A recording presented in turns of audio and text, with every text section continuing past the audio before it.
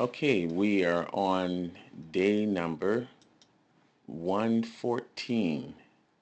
Day number 114 of a 180-day growth plan. And thank God for that, right? We're continuing to make progress in that area, and we praise God for that. Listen. Spiritual warfare growth. Here's a lesson of maturity today along our journey. Because there are so many false prophets in the world, you and I have to understand how to determine if someone is of God when they speak into your life. Okay? We have to know how to test the spirits by the word of God. You do not test the spirits just by the spirits, because listen, there is something inside of all of us that can be deceived. We have our spiritual man, but we also have our human nature, right? Don't ever forget we have this treasure in an earthen vessel. Okay, so we have to be guided by the Spirit of God and the Word of God. Everything must be tested by the Word of God.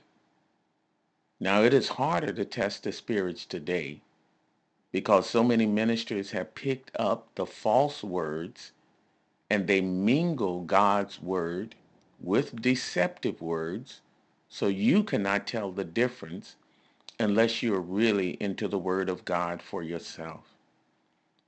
There's a particular individual I was listening to not long ago, and it has actually become painful to watch him lately, that I just cannot listen to him. God has used him so mightily in the past, and he started making some changes and moving in just a wonderful way of encouragement and blessing. And then I know it's going to sound strange. He started using drugs. He would be high, talking good things about God, and eventually all he does now is get high and talk inspirationally. There is um, a level of spiritual deception building and building in his life. And I just had to stop watching the train wreck of someone going in that direction. I've been praying and asking God to help me find a way to share with him what is really happening, because he's feeling he's getting deeper and deeper into the Word, and actually he is being led deeper and deeper away from God and more dependent on the drugs that he uses to feel a certain way. Are you getting that? There's something about us. We get into how we feel and we think that is God. And then you have ministers who mingle the word of God deliberately, and you cannot tell the difference unless you're really into the word for yourself. See, every Bible printed today is not being printed to make the word of God clearer. Some Bibles are being printed to put things into the word that should not be there. Some Bibles are printed today to change the word to say something that people want the word to say. So I could have a movement going on and I want the Bible to support my movement. I'll just print a Bible that supports my movement. That is one of the problems with Jehovah Witnesses and Mormons. They have their own Bibles. Yeah, their Bibles support their false doctrines.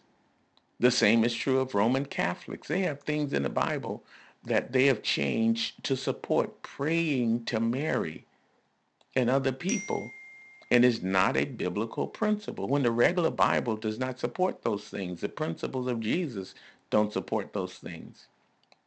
Today, when you minister to people, you can say one thing and 20 different people will have 20 different understandings in their own mind of their own interpretation of what was said.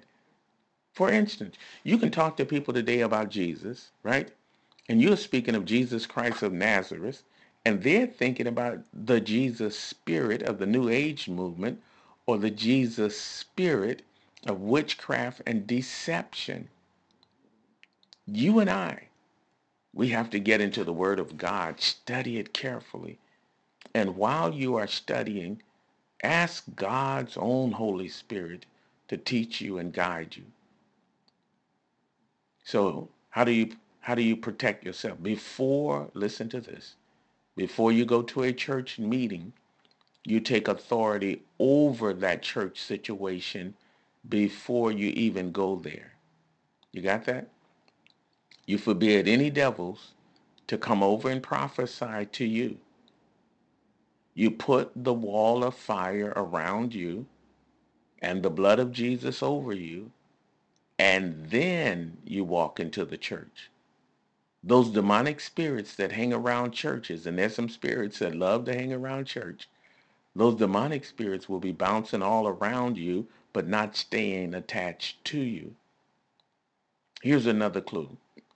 When God is using people to speak to you, usually God will tell you things that you already know, but may need some encouragement or confirmation in. God does not use men and women to speak into your life to cause you to see those men and women as a guide to your life. No, first God speaks to your spirit, right? He speaks to you through your spirit, through his own Holy Spirit. God is your guide, not people. However, God uses people to help you along the way and prepare you for your journey.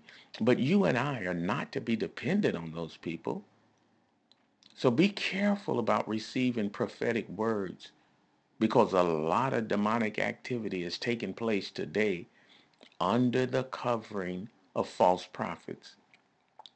People are so amazed and excited to see someone demonstrate prophetic insight, and they forget that false prophets also have insight. God's prophets are receiving their insights from God's own Holy Spirit and the Word of God. The false prophets are receiving their insight from demonic sources who know where you are compromised and where they plan to attack you. There are people who are actually walked out of their business office of fortune telling, put on a white dress, and come right into the church and be accepted as prophets. So you have to do your spiritual warfare, even in church. The demons are not going to come around somebody who is real if they have been doing their spiritual warfare. Father God, thank you for maturing us. Thank you for preparing us. Thank you for teaching and training us. Thank you, Lord, for helping us to understand how to protect ourselves. And then may we teach others how to protect themselves. Help us to be serious about the Word of God, to practice it, to live it, to walk according to the teachings of Jesus Christ of Nazareth. Again, God, open our eyes so we can see and understand what's going on, so we can walk in the full manifestation of the ways and works and power of God. In Jesus' mighty name we pray. Amen. Thank the Lord.